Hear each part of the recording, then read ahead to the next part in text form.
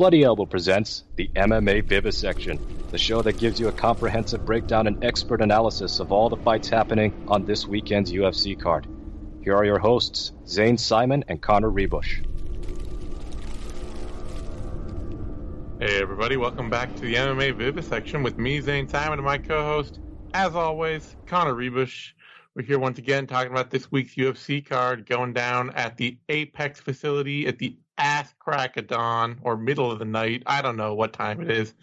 It's not ass crack of dawn. It's going to be the middle of the night. I don't even know why I said that. It's the gooch of dawn. It was a foolish thing to say. I'm immediately filled with rue.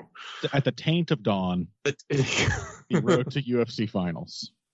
But what a dumbass card.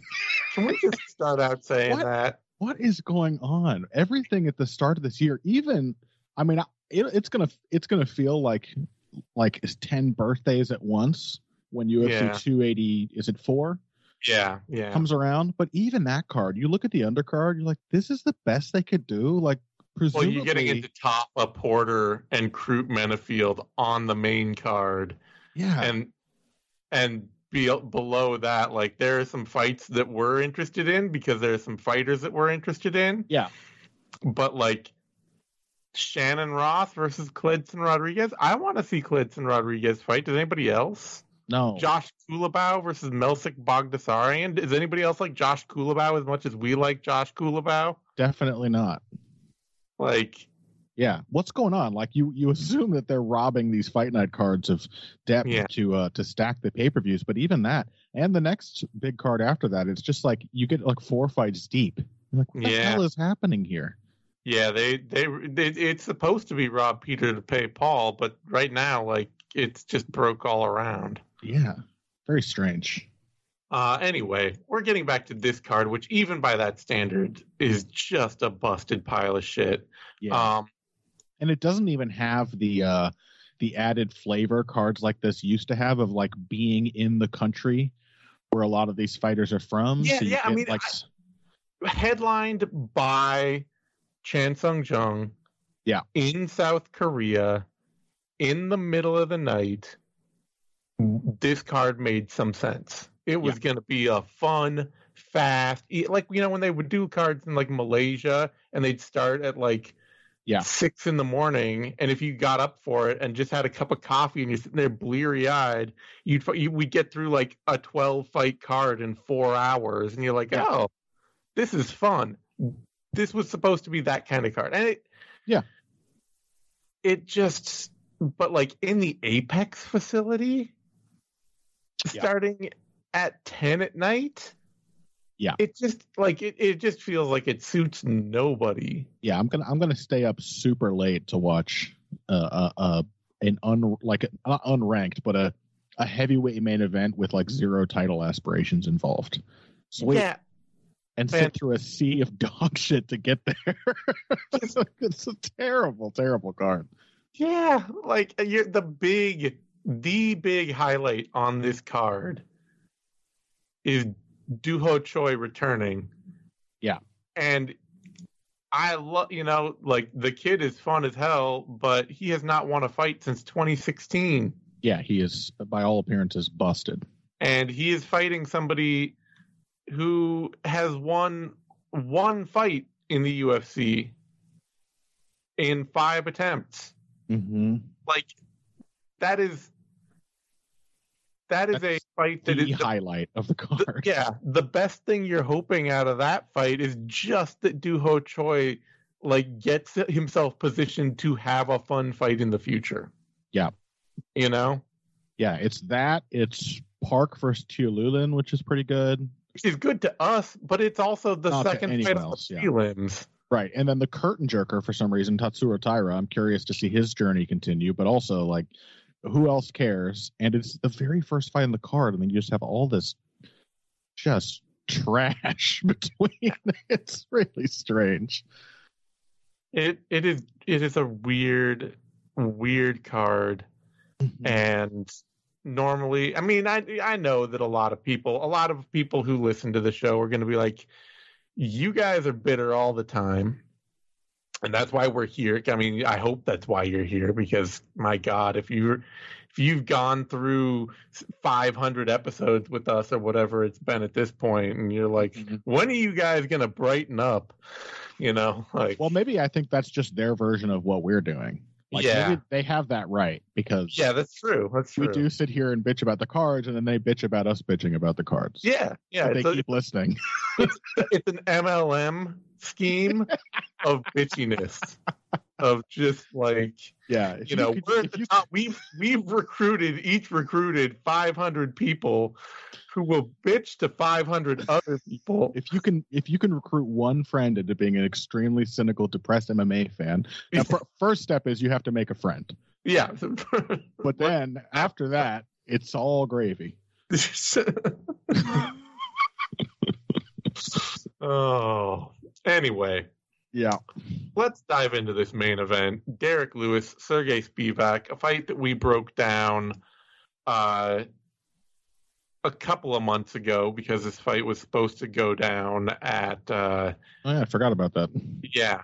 It was supposed to go down at UFC Fight Night 215, Zachukwu versus Kudalaba. Right. I think the headline that card. Yeah.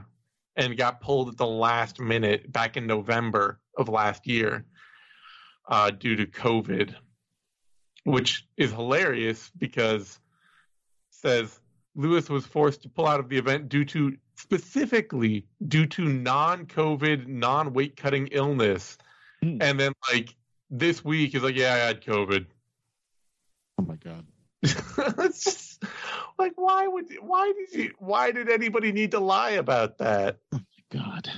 It's such a UFC thing to do, to be like, it really is. We are so far into the COVID is not our problem thing that even if somebody gets COVID, we're like, yeah, it wasn't COVID though. No, it wasn't COVID. Man, the UFC today, man, it's just like, even just the last few months, like, what is happening with this organization? Just increasingly soulless. The power slap debacle, which is guaranteed going down in flames as we speak. Dana White slapping his wife. Everything is so stupid and bleak now. 2023 has really, it's not been a kind year, and we are exactly 1 month into it. So anyway, yeah, we broke this down. I don't remember what our prediction was. Our prediction, I believe, both was we are clinging barely to this idea that Sergey Spivak is just not the kind of dude that beats Derek Lewis. Okay, good. I was going to say I probably will arrive at the same conclusion, even having forgotten it, and that is the conclusion I arrived at this week on Heavy Hands. So perfect. A show on which I don't think I mentioned once that this fight was already booked, because I completely forgot that. Yeah. Yeah, I mean, the question is Derek Lewis shot, or are these recent losses fights that Derek Lewis may very well have lost even when he was on a hot streak? Yeah.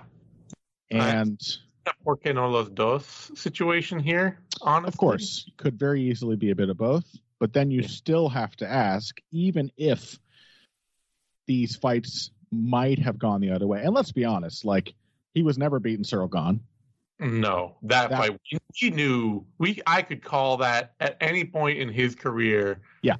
No matter how much prep time, no matter, like, Cyril Gane could have just been coming off of like knee surgery and like he'd been talking about retirement and a brutal loss and a debilitating illness and all that, and I would still be like, he's going to beat Derek Lewis. He's just going to beat him.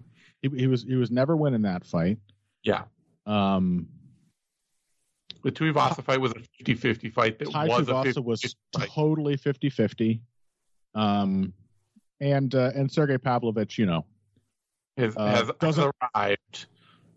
He has arrived, and he does not look that different from, say, like, you know, when Matt Mitrione and Sean Jordan knocked him out way early in his UFC run. So I don't think there's any strong evidence necessarily of Derek Lewis really being shot. Perhaps he's lost a step that he may have gained in that time, but it's not really suggestive that he's, like, fallen off completely. I think these are all varying degrees of yes, he definitely would have lost this fight, or he might have lost. They are all yes and losses. Uh-huh. There are a couple of concerns for me, I will say, and there's really honestly just one concern here that makes me wonder if it's a why not both kind of thing. Mm-hmm. Which is that I think Derek Lewis has decided that he is a better fighter than he is. Mm. And I think it is pushing him into a place where he is going to lose fights that he used to win, and he's going to lose fights that he used to lose, and he's going to lose them more easily. And what's the transformation specifically that you're seeing? The transformation I'm seeing is that for a long time, the transformation that made Derek Lewis a top 5 fighter was that Derek Lewis learned to be calm and learned to not push the pace, to not stress out over anything, to just kind of hang back. Peace. Yeah, have inner peace. He repeated his mantra, "My balls is still hot. My balls is still hot." There we go. Yeah. Real Zen guy. Mm-hmm. And he would go out there and he would just kind of sit back, and every now and then he'd uncork a huge strike or a huge flurry, and otherwise he'd let the fight happen. And if, even if that didn't go well for him, he would, he went deep. He went 4 rounds with Mark Hunt in a miserable style clash, and 2 rounds with JDS. And, these fights that, even if they were bad for him, he was surviving for a while and kind of figuring it out. Mm-hmm. And I think where he's gotten to recently is, I've put all this time in training. I've won all these fights. I am the KO king of the heavyweight division. I'm going to go out there and make some stuff happen. I'm going to go out there and I'm going to punish people. I'm going to go out there and I'm going to assert myself. Mm-hmm. And that it kind of denies the reality of what brought him here. Yeah. It's sort of the shore trying to defeat the sea, Yeah. It's not, the approach is entirely just letting the fight wash over him until the win accidentally appears. Yeah. And yeah, I do kind of see what you're saying. There was definitely a period there right before this slump where, Curtis Blades, like, I'm thinking.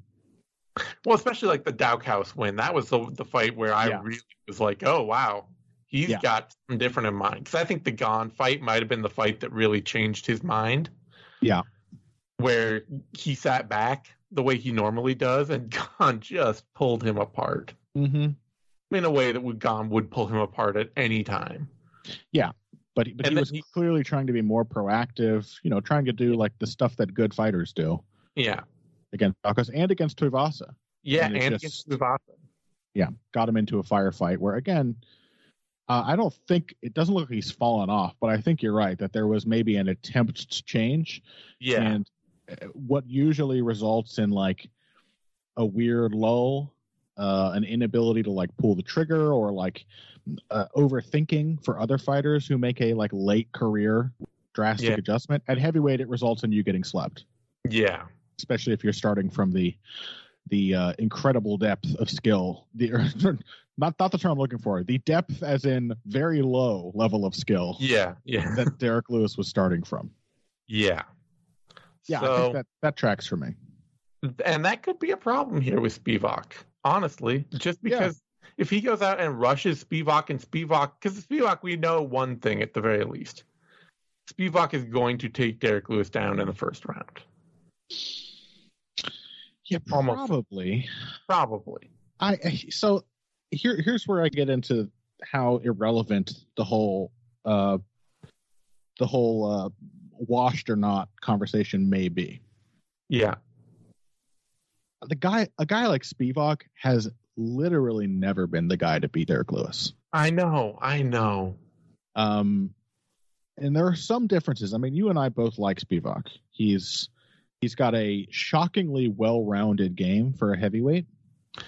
Sure. He's really close to like an all-terrain fighter. Mm-hmm. And he keeps a good pace. Like he does a lot of non-typical heavyweight things that have got him to this point.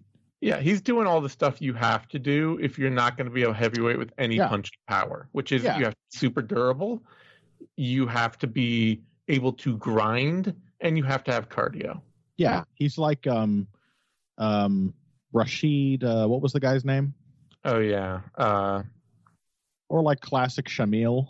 Yeah. Abdurakhimov, like these guys, but like with a little more emphasis on wrestling, which, by the way, was like what Shamil ended up doing to Derek Lewis, which was like a pivotal moment in us figuring out what was going on in these Derek Lewis fights. Yeah. He has like a extremely simplified version of the Neil Magny effect on most of his opponents.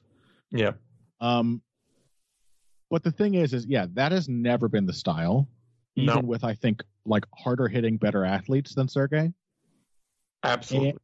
And I'm also not convinced, honestly, that Spivak's wrestling is very good.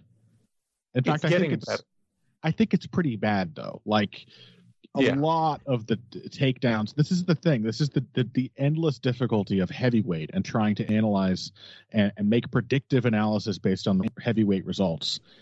Is that like heavyweights are just bad at everything. Yeah. So you can go a shockingly long way with a really shallow skill set.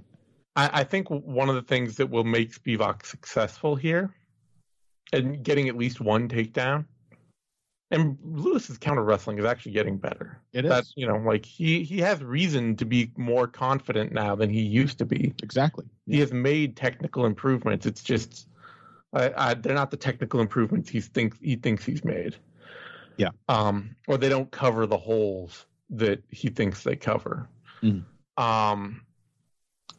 But one thing I noticed from Spivak is that he is really good at pursuing upper body clinch takedowns. Yeah. I think he can make that work on Lewis early. If he's just willing to go out there and get clinched up with Lewis will get clinched up. And he's huge, so it may be that he will try to trip Lewis and Lewis will just land on him. Yeah. That's happened, certainly, to other fighters. But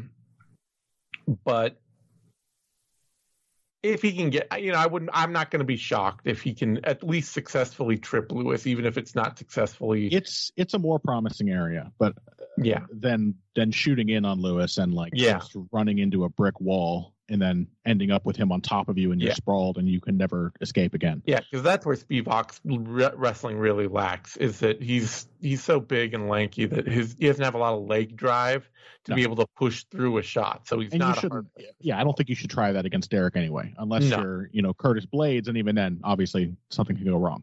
Yeah. But the thing is I think that's a better approach in general for heavyweight takedown artists. Yep.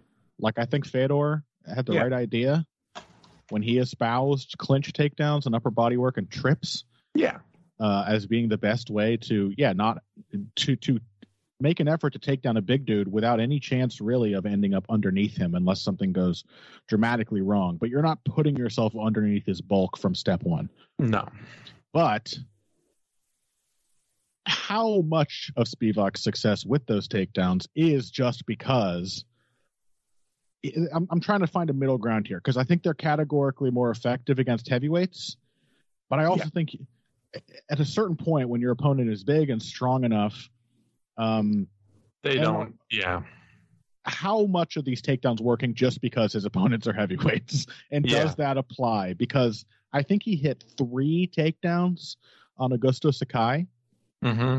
And I wouldn't call one of them a good technical takedown. Sure. These are like trips and hip tosses hit from the worst positions of leverage where if your opponent's just a little more stable, they could just throw him on his ass. because he is putting himself in a really vulnerable position, and they're really inefficient. And so if they don't work repeatedly, they could gas Spivak, which is a terrible place to end up in. That is the same thing that has happened to everyone else who's tried to out-wrestle Derek. Yep. Or they might get him, just like dramatically reversed and crushed in one moment, which has also happened to people who've tried to take Derek down. Yep. I just don't think, and that's not to mention the fact that his entries into the clinches, while he will definitely get them, they're also really bad. Yeah. He just like sort of ducks down, bends at the back, and just runs forward. Mm-hmm. Like it's not even it's easier to counter than the Curtis Blades level change. Oh, yeah. That Derek successfully countered. That was an actual level change. I guess my big worry is really that a more aggressive, more assertive Lewis is going to walk himself into situations where he can be off balanced more easily. Yeah. And because he feels like he should be more aggressive and more assertive and more successful, might be less chill. Yeah. You know? I think that's distinctly possible. That he might be more frustrated when things stop working. Yeah. Because he feels like he should have this in control. This should be easy by now. Yeah. So I'm worried about this, even though I know, and even though you're right, that Spivak is absolutely not the guy to beat Derek Lewis. Right. It has always taken a puncher to beat Derek Lewis. Yep. Always. I'm still concerned. I'll pick Derek Lewis along with you still. I guess I came in prepared to pick Spivak just for the gut feeling of it all, that like he's a decade younger and he has put together a game that at least, it's rugged, it's all around. He doesn't get tired. It's the kind of game you want to see. It makes way more sense than Derek's game. Yeah. But it is not the kind of game that has ever beat Derek Lewis. It isn't. And I think Spivak is in for exactly the rude awakening that all these other people have faced against Derek, which is like, you just get like a super easy road if you incorporate a healthy diet of takedowns into your fights, because no heavyweights can stop them. And then also no heavyweights can get back up. Yeah. When you take them down. And we just know those don't really apply. I think Derek is better at stopping takedowns than he ever has been. Yeah. And he's always been exceptionally good at getting up. He just bides his time in a relatively safe position and finds his moment and then power lifts his way out. Yeah. And I think this combined with the fact that, like this is the rude awakening aspect, that Sergey has gotten these takedowns and no one has had the opportunity to teach him, like, these are bad takedowns. Yeah. You're wasting a ton of energy. You are muscling around these guys who are stronger than you, and it's only working because they literally can't. They're like 50-50 on falling over even before you touch them. They have no balance. And I just think even if he does get Derek down, unless you're right, I think Derek is still capable of just kind of weathering that sort of storm. Yeah, we'll find out. I'm willing to take this chance with you. I feel like I've been picking Derek Lewis to be able to come out on the lucky side of the coin that he used to come out on all the time lately, and it's just not happening. Yeah. But I will go. This will be the last ride. Is that the side of the coin he used to come out on? Like he wasn't really beating all the punchers he faced. I know. But the Tuivasa fight especially was a fight where it's just like, man, this is such a 50-50 coin flip. And it was. But I don't know. Like, I'm just... Yeah, but this is a guy who went to a split decision with Roy Nelson. I know. Who got crushed by Mark Hunt. I know. Who had an awful, awful fight with Francis Ngannou in which no one won. Like, these are the best results he's had against genuine punchers ever. I know. You're not wrong. There's a vibe, and I can't shake it. Yeah. But if he loses this fight, then this is one of those worst loss yet kind of. Yeah. If he loses this, then we know. Then we know that the bloom is off the rose. That's not a knock on Sergey, obviously. No. It's just that this is not the style that usually beats him. Yeah, it's just like, what are you gonna be? What are you supposed to do that Alexander Volkov couldn't? Yeah, that's really the question. Shamil Abdurakhimov, close to his prime, couldn't. Or yeah. All right, Spivak opened at -180, dropped to -228. He's currently at -231. Marcin Tybura, great example, who beat Spivak. What are you going to do that Tybura couldn't? Yeah. Exactly. Sorry, continue. Yeah. Lewis opened at +150, jumped up to +187, and is currently at +187. I get it. He's on some losses. I feel that vibe. Spivak is on some wins. We can see and feel it in the air. It's just I'm not ready. I'm not ready to give up on Derek Lewis for Sergey Spivak. Mm-hmm. All right, that brings us to a light heavyweight bout. Daun Jung, Devin Clark, and Daun Jung is going to win. Yeah, I mean, this one's pretty simple. Jung has not very good. Yeah, Jung has, unfortunately, the Dustin Jacoby fight kind of showed something that Sam Alvey fight was a warning of. Mm-hmm. Oh yeah, which is I think it's kind of, I don't want to like generalize for a whole country, but there's a propensity for Korean fighters to a lot of them they all seem to kind of train like RoboCop. Where like the core of the style is, I am going to be right here in the pocket with my eyes perfectly fixed on you so that I can punch you really hard when you come in to punch me. Mm-hmm. I am going to be here and I am going to be looking for my shots, and it would be a coward's way out to ever step back or slip something. Mm-hmm. And Daun Jung has gotten away with that because he's huge. Yeah.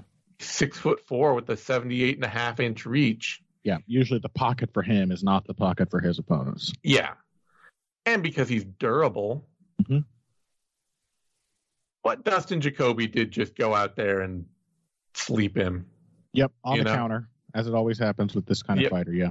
And it is, the possibility is there, but Devin Clark is not that guy. Yeah. He is not any kind. For as built as he is, for as much of a brick shithouse as he is zero kind of knockout artist. Yep. He does not have any of the cleanliness of technique, nor the consistency of delivery to do more than surprise somebody one time. Yep. He will be out there at range and he can throw out a head kick that you didn't see coming. And you'll be like, oh, wow, he's hurt. But he can't follow that up with anything to actually put somebody away. Devin Clark is, to me, one of the most pronounced cases of, like, wasted potential. Mm-hmm. Because I think he's incredibly tough. He's mentally and physically. He is just a super durable fighter. And he is a beast of an athlete. He can be visibly much smaller than his opponent, and they will still be shocked when they like tie up with him. Yep. He's very strong. He's fast. I think he's more than a good enough athlete to be a meaningful puncher. And we have seen it when he does surprise people. Like, he can crush people with single strikes. But we talk so much about fighters who do or don't have a process. Devin Clark is an utter lack of process. Yeah. There is no connective tissue whatsoever to his striking. Like the man doesn't jab. He doesn't feint. He has no defense. He doesn't throw combinations. And each individual strike that he does try to surprise people with puts him out of position. Yeah. This is no guy is more in need of just a boxing coach to teach him the barest fundamentals of striking. And I'm confident, literally, like, not to do a 6 months of sprawl training thing, but 6 months in a boxing gym, I think Devin Clark would be like a mainstay in the top 15 of light heavyweight. Could be. I mean, he doesn't have it. Yeah. And I think it's honestly one of those cases where his dad is his trainer. Yeah. And so that has just stunted his development because he like will not expand and learn new things. It's just, it's like a Sean Porter situation. Do you remember Sean Porter, the boxer, when he fought Terrence Crawford? And his dad just like buried him on the mic after the fight. Yeah. His dad was like, "Yeah, my son is a weakling. He didn't work hard enough." And it's like, I feel like that's what's going on with Devin Clark. His dad's in the corner giving him lots of motivation and like being like a 10 times angrier version of Henry Hooft. Yeah. But with none of the stuff Henry Hooft actually instills in his fighters to make them win. Yeah. It's not Henry Hooft's endless disappointment that makes the fighters win. It might be a factor, but it's the training, it's the technical education combined. Hooft is actually generally one of those guys who really probably just shouldn't be in most corners for his fighters. He has also improved in that regard. Like Henry Hooft has notably he has learned to be a better communicator in the corner and to be a better like positive motivator. Yeah. Devin Clark's father, what father is going to be like, oh, I have to do better for my son? Fathers are assholes. He's just going to be like, my son has to do what I say. The thing is, though, at this point too, like their relationship, their fighter coach relationship is so clearly codependent that like, yes, exactly. It does actually it does work in at least one sense for Devin Clark to have his dad in the corner, which is probably enough to never try and do something different. Because like Clark will get down on himself. He will be out. He will be getting shellacked and shit kicked. And his dad will give him some like fire and brimstone pep talk. Absolutely. And he will come out with fire. He will come out like he has been energized. Yeah, that's effective. It works for him in that sense. He might not be getting any of the right advice. He might not be getting any of the right training, but there's enough corner like that there's enough relationship that they are comfortable with. Yeah. That like I'm sure he feels like he couldn't do without it. Well, and maybe, I'm obviously completely guessing. I do not know their relationship, but, I think that could be a perfectly healthy thing to have in the corner if you also have somebody giving you technical advice. Yeah. Yeah. If you're also getting that advice and getting the right drills and partner work in a gym. And it's just pretty clear to me that for all of his physical and mental potential, Devin Clark is not getting any of that kind of instruction because he just hasn't gotten better. I will say this: very likely this will be a 3-round beating because Daun Jung, given his own fight, likes to keep a pretty even set, like 1s and 2s kicks. Yeah, just kind of be a rangy sniper kind of fighter. And Clark has huge amounts of problems handling that, but is tough and does not go away and does not get less powerful or slow down even as he gets really tired. Yeah. So sure, a dude who remains exactly the same guy even when he's gasping for breath. Yeah. So he will probably just be in there to take 3 rounds of punishment from Daun Jung. Yeah, that sounds about right. Huge reach disadvantage, no way to work around that, but he can probably absorb everything Daun Jung gives him. Yep. Odds on the bout, Jung opened at minus 250, bounced up and down a bit, but is currently at minus 247. Clark opened at plus 190, is currently at plus 198.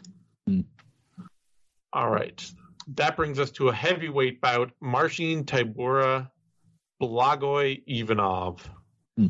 And I'm weirdly into this fight, I gotta be honest. Yeah, you're in for you are down for the wall install masterclass. It's gonna be brutal to watch. It's gonna be so bad. It is gonna be, and the thing is that it will be absolutely unquestionable. I say unquestionable. I got to be confident here. What's the point of doing a show like this if we're not going to be confident? I am absolutely confident that this will be a split decision. Oh yeah, it has split decision written all over it. This will be a split decision where it will literally be decided by who was on the outside while they were hugging more. Yeah, and I think output will also play a factor. Yeah, I mean, for as long as they're at range, Tybura is just a much more consistent pace fighter than Ivanov. Yeah. And I think that will be a major edge for him too. I just don't think they're going to stay at range at all because both men are highly, highly apt to swing and cling. Yeah, big time. Like Tybura, he will if he's not getting hurt and if nobody is really like pushing him, he will stay outside and do his best Keith Jardine impression. Mm-hmm.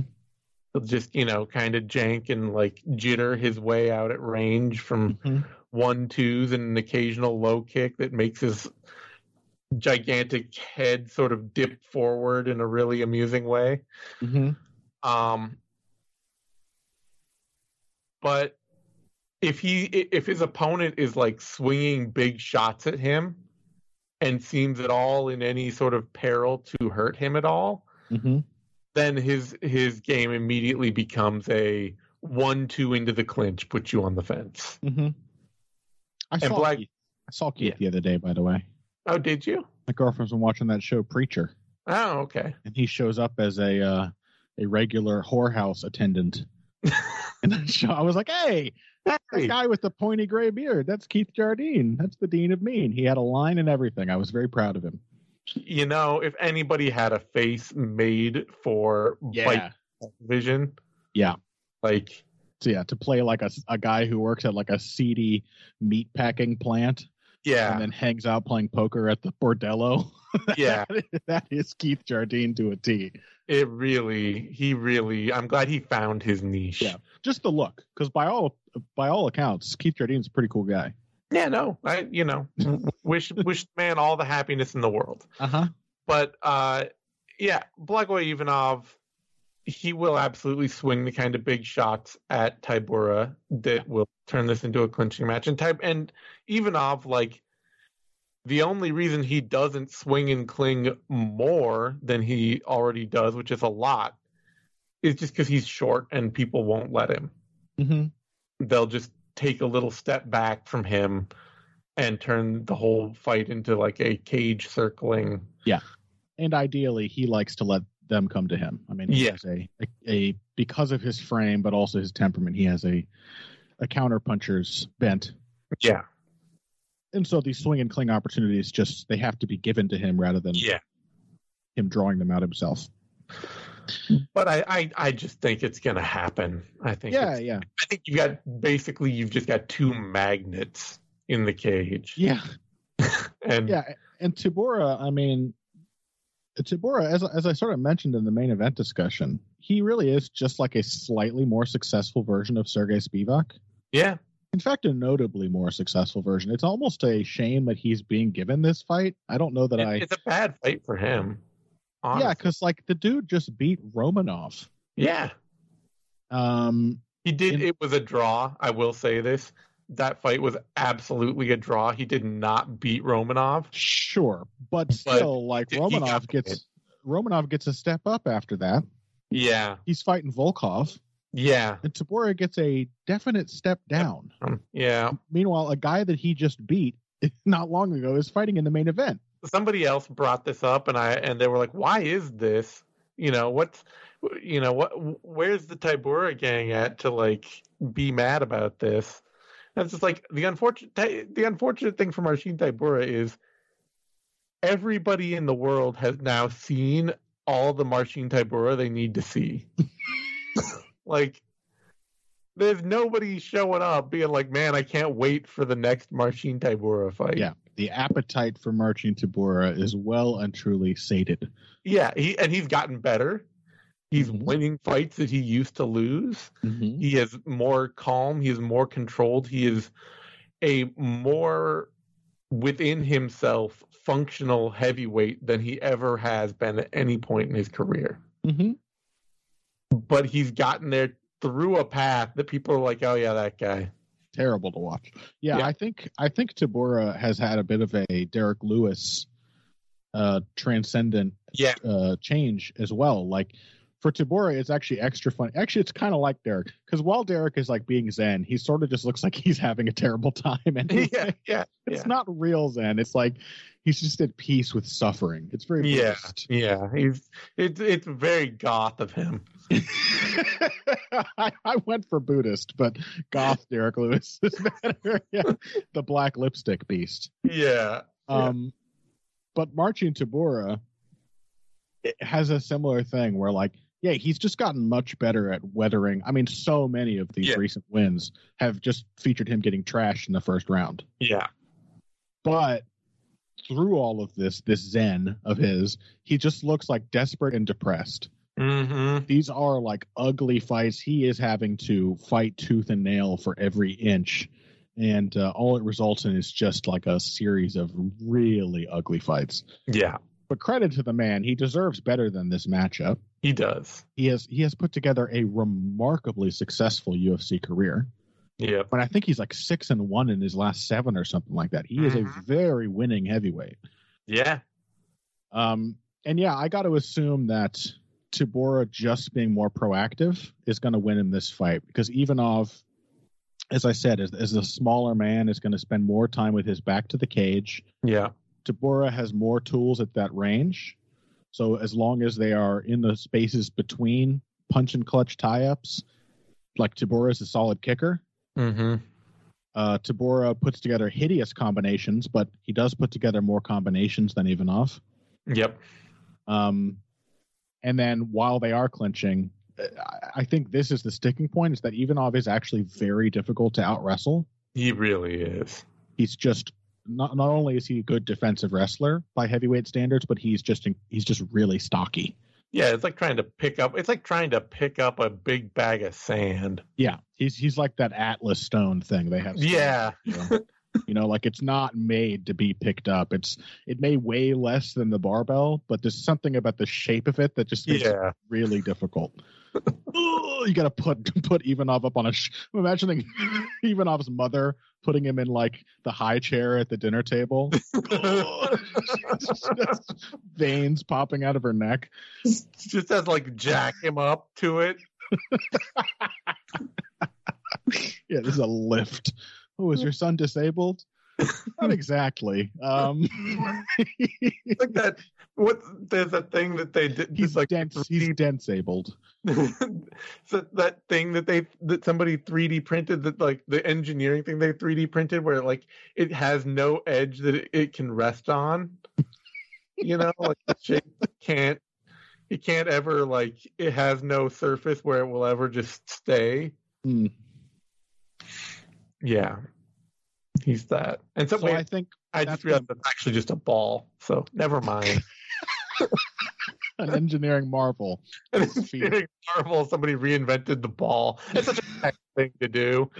Like, we used a 3D printer to create something with no edges or with no flat surfaces. It's like, it's a ball. Yeah. Which is also essentially the thing I already said about Ivanov being an Atlas stone. But anyway, yeah, I do think that is going to lead to some really ugly clinch exchanges. But I also think, like you basically said at the top, those clinch exchanges are more often going to be created by Tabora. He is more often going to be the one not with his back to the fence. Yeah. And I have a feeling he may also I don't know how much, but I have to think there's a height advantage. Ivanov is tiny, 6'3". Ivanov is 5'11". Yeah. That there will probably be a few more opportunities to land like weak knees to the body and the clinch and stuff like that for Tabora as well. Yep. Yeah. And if he does get a takedown, I do think he's also just a better positional grappler than Ivanov. Yeah. Tabora, that is one thing an aspect of his game that has, I think, become more and more effective for him in this. You have to lean Tabora here. The real only big reason to, like I say, that this could be a split and all that is A, they could just get nothing done in the clinch, literally nothing. Because if Ivanov gets clinch control, it gets to control clinches. Yeah, he does not have an active clinch. No, he does not. And if one of them is going to get shook up by a punch in any round, absolutely, it is going to be Marcin Tybura. Mm-hmm. So yeah. I also thought, I mean, to be fair to Ivanov, he may be like a very consistent fighter for better and for worse. Mm-hmm. But I actually thought he looked pretty good in his last fight. Yeah. I thought he looked a little more, markedly more aggressive. Well, you know what's insane? He's the younger man. Phil said the same thing, and I cannot believe it. Ivanov he's 45. He was born 45. Look, the man's face is 45. Tybura, at 1 year older, has such a baby face. He really does. He looks like he's wearing a fake beard. He's also, Ivanov has been fighting for 4 years longer. So it really is one of those things where Ivanov has been around for so long. Yeah. You know, this is a dude, there is footage of him and Ilir Latifi breaking a ring in Bulgaria in 2008. Breaking a ring? Yeah, they were fighting in a ring, and they collapsed the thing. Oh, yeah, that's such a heavyweight MMA thing to happen. Right? Wow. He fought, who did you say he just fought? Ilir Latifi. I was going to say, just after that, he fought Fujita. Yeah. Who I was just watching his classic fight with Fedor on Twitter.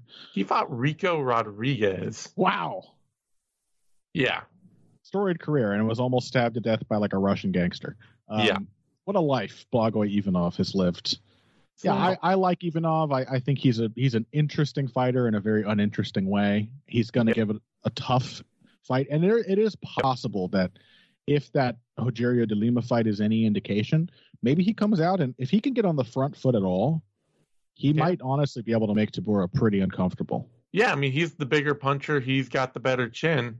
Yeah, and Tybura is he's an active defensive striker more so than ever before, but it is terrible defense. I've pointed it out many times, but I have never ever seen somebody who literally just covers their face with their forearm when they're like worried about a right hand. It is the most...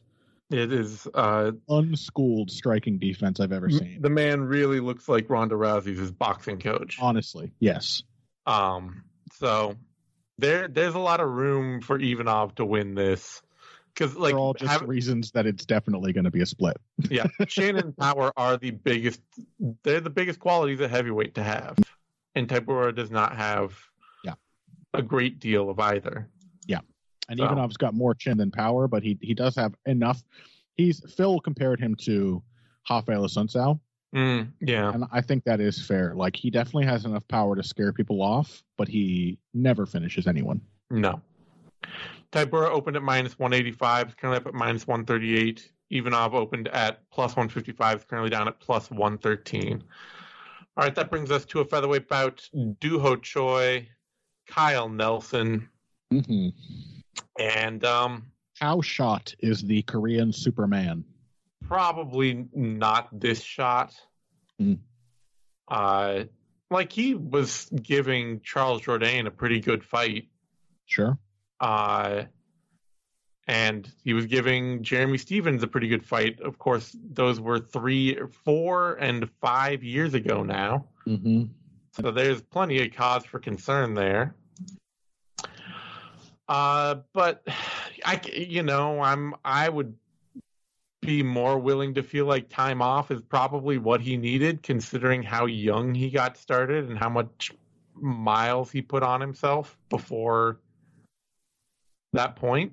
Mm-hmm. I don't know. I'm not going to feel like, he's still only 31 now. I don't really feel like, I feel like the point where his career stopped might have been better for him than anything else, considering that Cub Swanson fight he had. Mm-hmm. And Kyle Nelson, there are just so many fights that are really bad matchups for Kyle Nelson. Yeah, well, That's he's a the bad real matchup. problem. He's a bad matchup for himself. Yes. Is the real problem. He has a self-defeating style. Yep. He is not a bad athlete. No. He does not have the worst striking technique out there. Not at all. He's sharp. He's powerful. Yeah. He's sharp. He's powerful. He throws with speed and commitment. Mm-hmm. He throws straight punches. I mean, yeah, there's a lot to like about Kyle Nelson. And he is a really good shot wrestler, too, honestly. Has a really good dynamic shot. Yeah. But he has never been, and probably never will be, a comfortable or happy fighter in the cage. Yeah, he is another person with great physical potential, but a serious mental hangups that he just is so tense that he's just has like a short candle kind of vibe to all his fights. Just blazes out in the first 7 minutes. Yep. And the most worrying thing about this fight, because he could go out there and he could just put Korean Superboy on his ass, knock him out, whatever. It could all happen. The most worrying thing is that fight with Jai Herbert.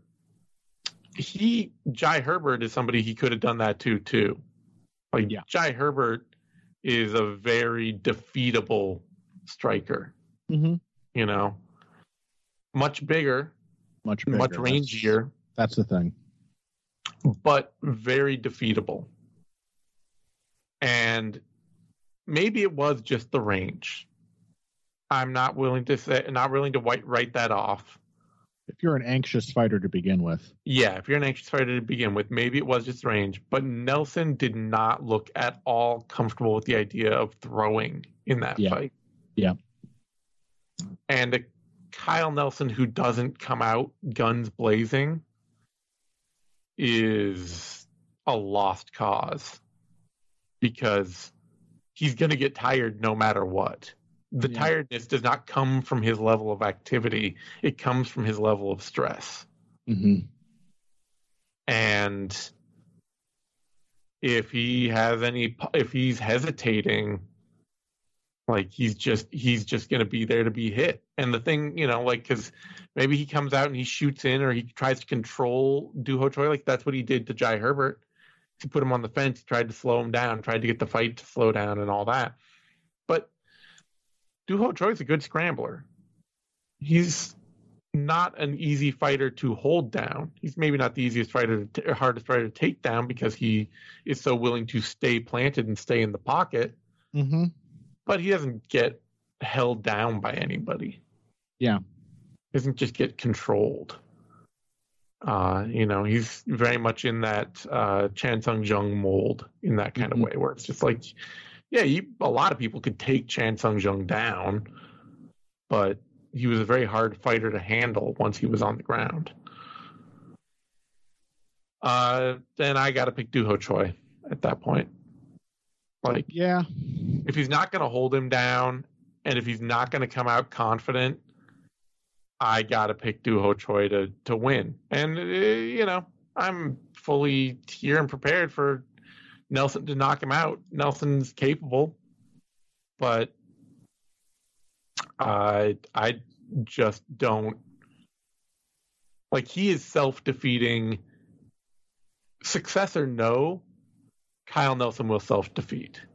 Mm-hmm. Doo Ho Choi, you have to. He is very. You can take the fight from him at any time, but it's not because he is giving it away. He's not imploding. You have to take it from him. Yeah. I mean, I think I'm maybe a bit more concerned about this than you. Just because, I mean, I fully agree with the whole read on Kyle Nelson, and that includes all the positives. And I'm just a little more ready to think what I saw from Nelson in the fight with Jai Herbert looked just a size thing. It looked to me like what happens to an already anxious fighter. Yeah. When they just experience, it's got to be probably the biggest reach disadvantage he's ever experienced. Especially because Nelson is usually the bigger, or at least the longer armed fighter. Yeah. That's fair. I think he looked completely unprepared for the idea of somebody being able to touch him out of his range. Yeah. And otherwise, yeah, for as long as he's in the fight, Nelson is a good fighter. He's very dangerous. He hits really hard. Mm-hmm. He's super well-rounded, and he's quite technical. Yeah. It is just the short wick kind of problem that he has. And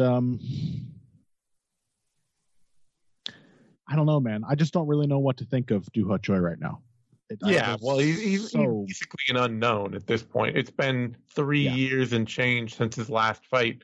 We really have no idea what is going to happen. Yeah. What he's been doing in the gym, how prepared he is, how much his chin has just broken down to the point that he can't support any of the kind of fight he wants to have anymore. Mm-hmm. We don't know. We just don't know. Yeah. And so the idea of him going in there, given his recent results, they've all been finishes, have they not? There was the Cub Swanson one. Swanson was a decision, and then Jeremy Stevens and Charles Jourdain both finished him in the second round. Yeah. In there against a long-armed, serious puncher.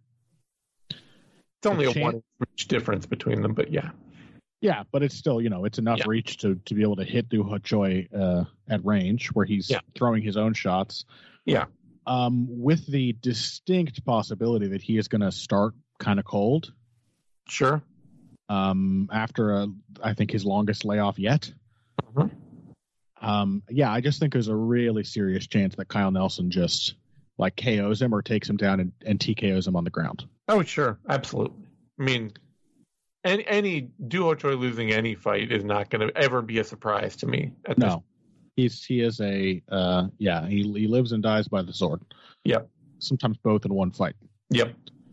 I'm also gonna pick Doo Ho Choi. It's mostly just because I have more concrete reasons to distrust Kyle Nelson. Yeah. Than because I actually trust Doo Ho Choi. It's almost like I have every reason to distrust Doo Ho Choi as well, but I just haven't seen him lose to somebody like Kyle Nelson, who will, as you said, take himself out of the fight by, big degrees at a time, or will just have a sudden, precipitous drop off. Yeah. And if Doo Ho Choi doesn't start cold, then he'll bring exactly the kind of fight to Kyle Nelson that Kyle Nelson can't sustain. Yeah, absolutely. Choi opened at minus 270, is currently minus 186. Nelson opened at plus 210, is currently at plus 152. I'm going to check this, but Nelson wins by TKO. KO is plus 400.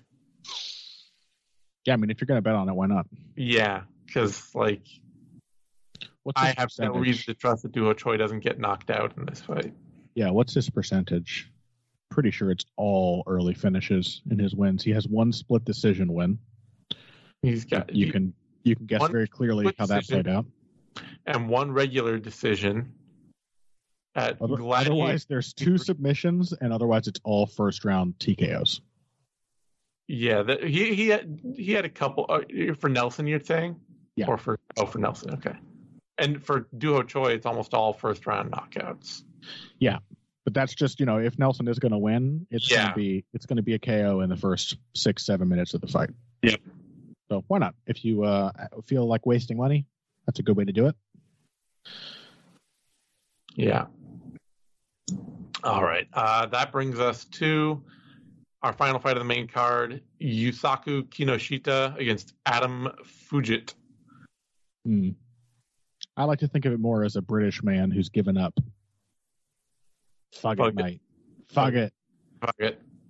Yeah, this one should be reasonably interesting to watch. I quite like Kinoshita's style. Mm-hmm. I gotta say, there are sort of 2 types of Japanese fighters on this card. There are some notable examples of the archetype you're always mentioning. Mm-hmm. Guys who just do not seem to have the right understanding of pace and output. Yeah, who seem like they have literally trained every single move of their career in a different room with a different person, and then have only fought at half tempo. Yeah. I wonder if that is a thing. You'd think there'd be a strong culture of MMA gyms in Japan, but is there a thing where guys just get a lot of piecemeal training, one place and then the other? The training situation in Japan has been noted as being shockingly weak for a long, long time. Yeah. That's Team Alpha Male was able to just kind of go in immediately and be like, hey, everybody who wants to fight in the UFC at some point that's Japanese, just come through our gym and like train over here with us. We do MMA training. Yeah. And it honestly, they've had some good results. Yeah. But for all that, there are several Japanese fighters on this card who remind me more of what I expect out of Korean MMA fighters. Mm-hmm. Very aggressive. Yeah. And Kinoshita is one of them. Yep. This is a guy who is extremely comfortable pressuring. Even when he isn't letting tons of strikes go, his instinct is to keep the opponent backing up. He hits them with feints. Yep. He doesn't put a lot of combinations together, but he does play threats off of each other pretty well. Yeah. You know, this guy will back you off with a punch feint, will wing a big punch, sees you turning away, and fires the low kick next time. So he's a fairly well-rounded striker. He is instinctively aggressive. And someday, pretty soon, he is going to get knocked out with a head kick because he has his style of head movement. It's bad. Yeah. It's like literally like turning away and looking down at the floor for a second when he's slipping a punch. But at the very least, he does seem aware that there are going to be punches coming back at him after he throws, and he does try to get out of the way. So for a guy who's only 6-1, I think he's got some potential. Yeah, it's right there. How that's going to play out with Fugit, I'm not entirely sure. Like, Fugit didn't look bad, really, in his fight with Michael Morales, is it? Yeah. Yeah, he made Morales work for it. I think a lot of that was just taking advantage of Morales' totally unearned overconfidence. Mm-hmm. That Morales is just in there like, oh, I'm huge. I hit really hard. I have a wrestling background. Like, who is going to beat me? Yeah. I have all the essential ingredients. And Fugit was just in there like, oh, well, I'm going to counterpunch you. I'm going to take you down.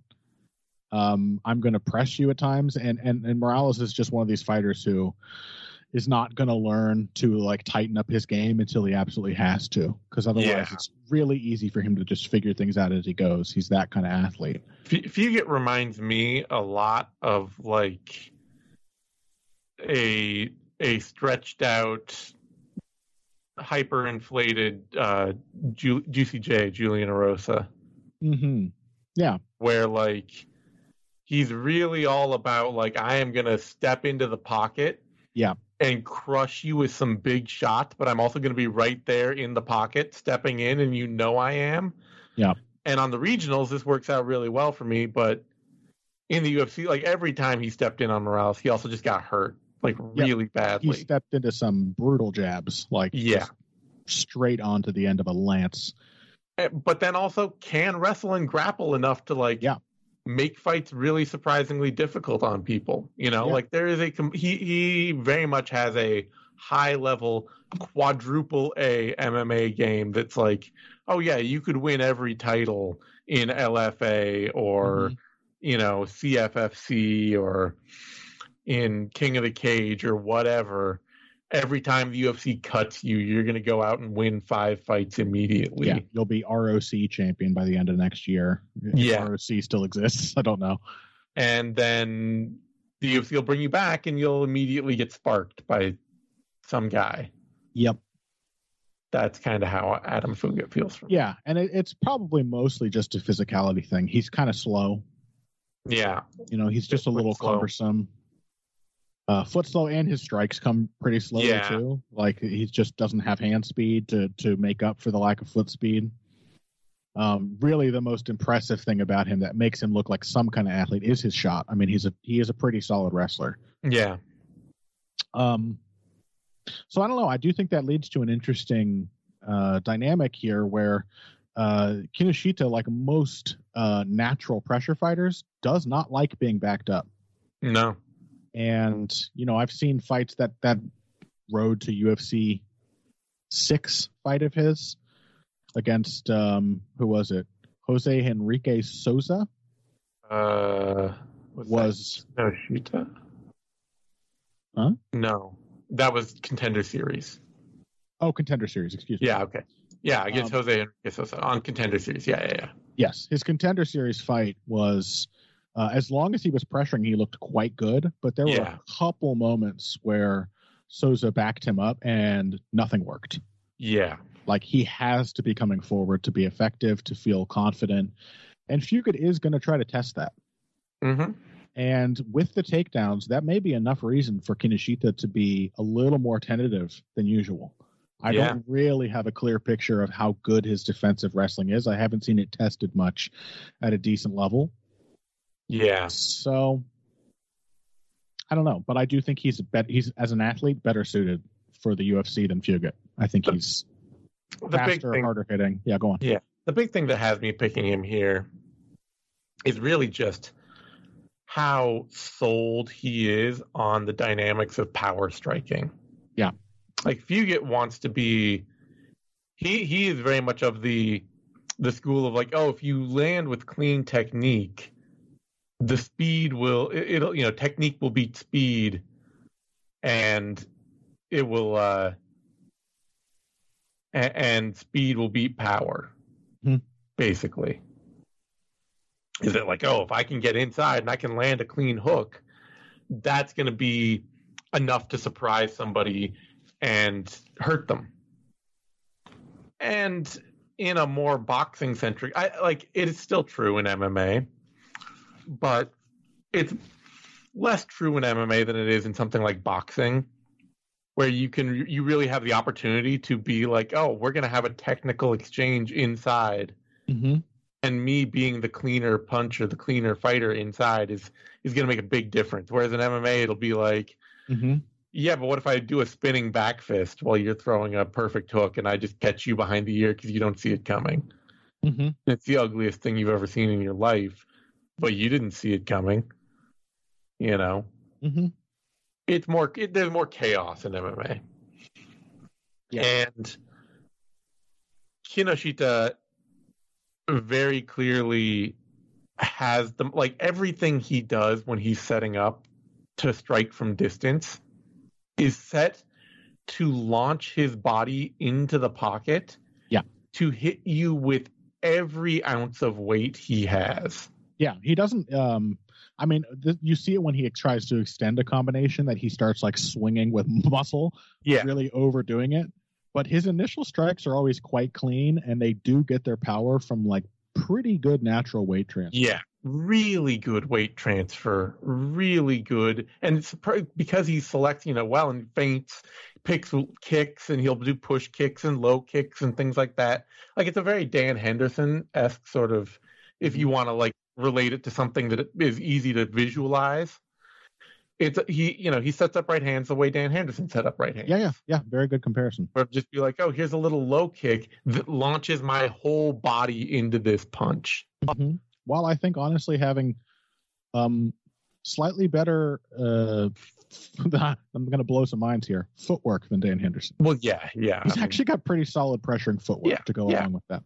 He's got, and the downside is like Dan Henderson had a literal, hammer in each hand. Yeah. Kinoshita doesn't quite have that.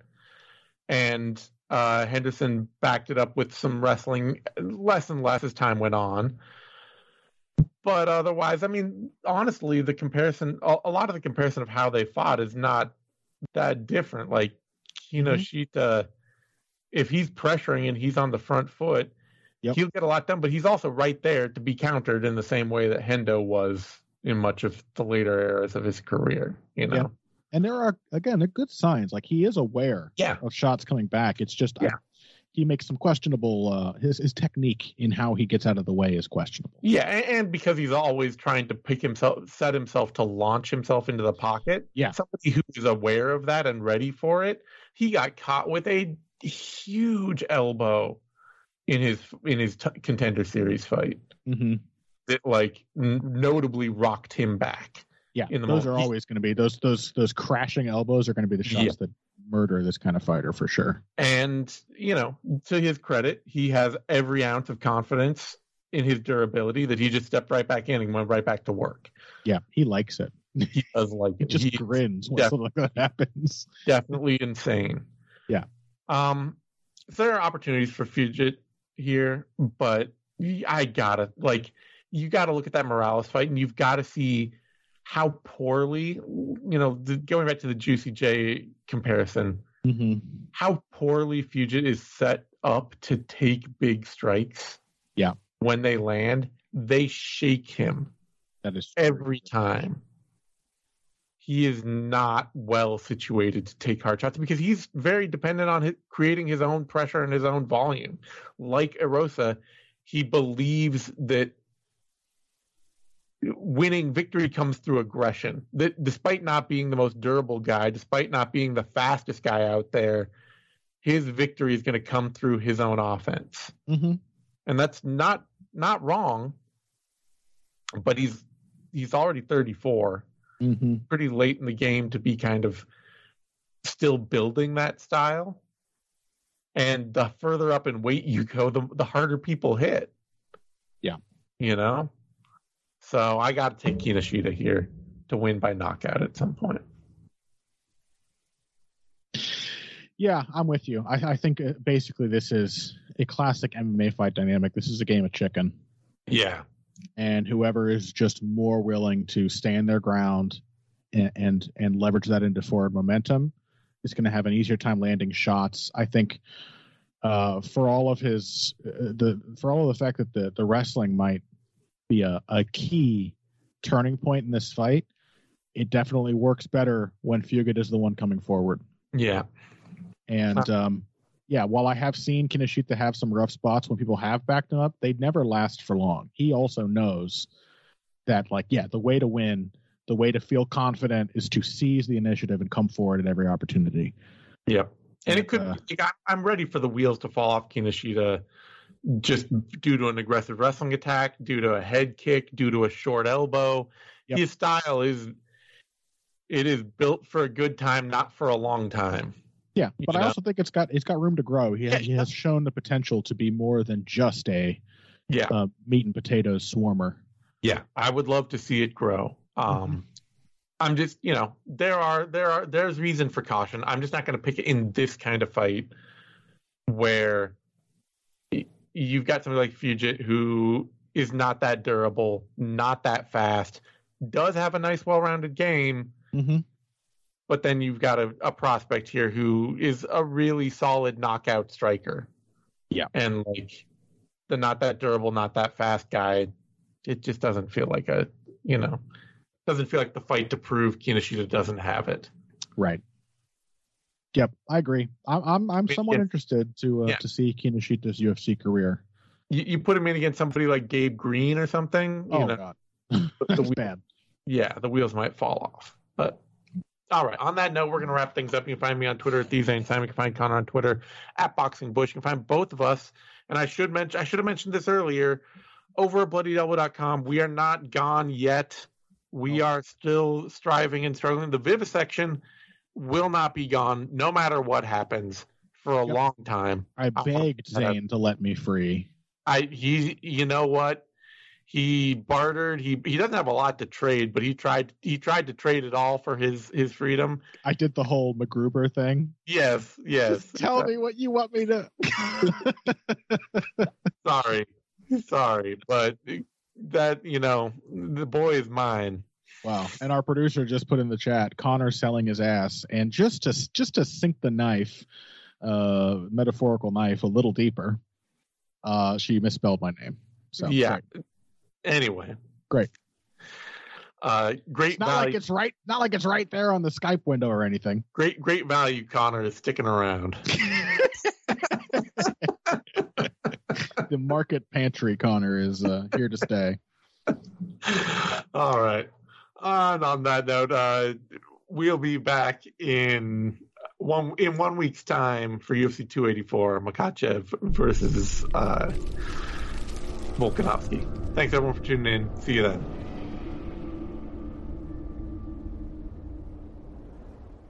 Thank you for tuning in to this Bloody Elbow Presents production. To check out more of our content, subscribe to our YouTube channel, which is titled Bloody Elbow Presents.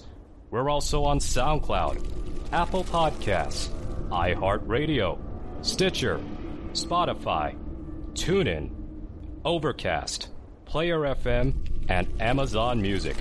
Just search for Bloody Elbow Presents and you'll get brand new shows throughout the week, including Care Don't Care, the Level Change Podcast, the MMA Vivisection, the 6th Round Post-Fight Show, 6th Round Retro, the MMA Depressed Us, Crooklyn's Corner, exclusive fighter interviews, show money, guest podcasts, the Hey Not the Face podcast, and radio-style play-by-play for every UFC pay-per-view. Be sure to follow us on Twitter @BloodyElbow, Facebook Facebook.com/BloodyElbowBlog, and as always, on BloodyElbow.com.